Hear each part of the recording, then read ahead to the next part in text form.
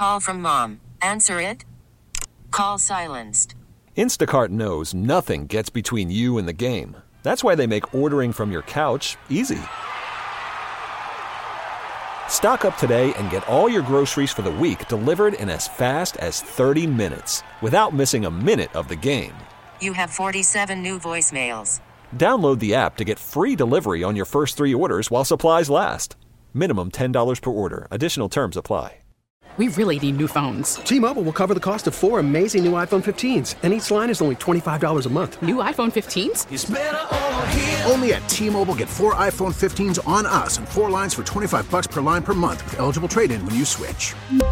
Minimum of 4 lines for $25 per line per month with autopay discount using debit or bank account. $5 more per line without autopay, plus taxes and fees. Phone fee at 24 monthly bill credits for well-qualified customers. Contact us before canceling account to continue bill credits or credit stop and balance on required finance agreement due. $35 per line connection charge applies. See T-Mobile.com. The race to replace Brian Higgins in Congress. What are you seeing as far as who the frontrunners are on the Democrat side and the Republican side? Well, for such a big race, we haven't had a congressional vacancy on the Democratic side in a long time. Brian Higgins was there for 20 years. It's almost surprising that there hasn't been more action.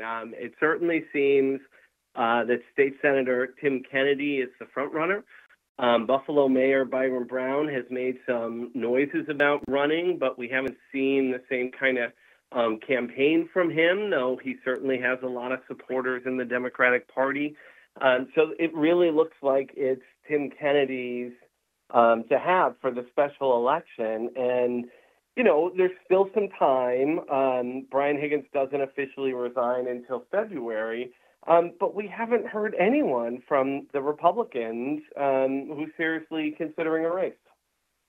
How challenging could it be for a Republican to challenge in the special election in the 26th district?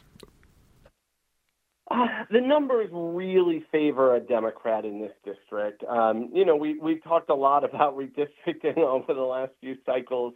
And you saw the same thing on the other side on the special election to replace Chris Jacobs. Some of these seats are really Democratic seats and some of them are really Republican seats. So I think that's why we're really just hearing from Democrats at this point.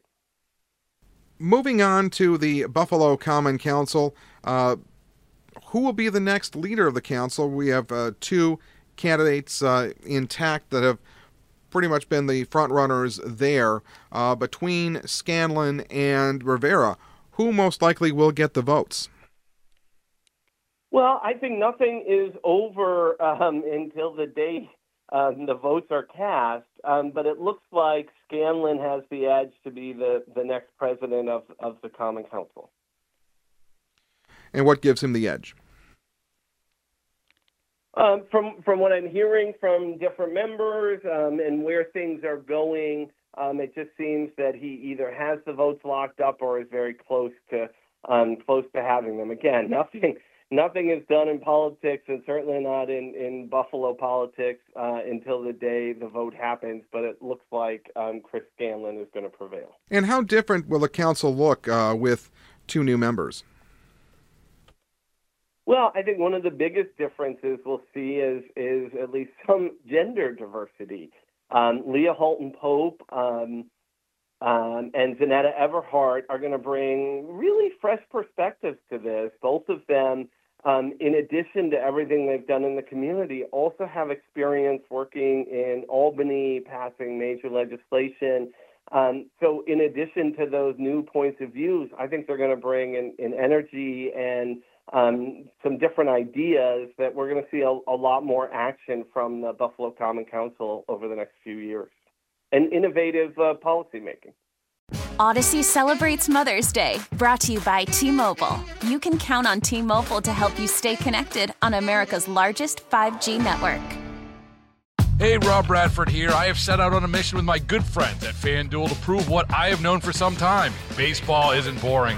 Now I have a daily podcast to prove it with some of the most notable people in the baseball world, screaming baseball isn't boring from the mountaintops, or at least agreeing to come on our show. Players, managers, GMs, and yes, even the commissioner of baseball, Rob Manfred. It has been a constant wave of baseball's most powerful voices. So join the revolution. Subscribe and soak in Baseball Isn't Boring. Listen on your Odyssey app or wherever you get your podcasts. You'll be glad you did.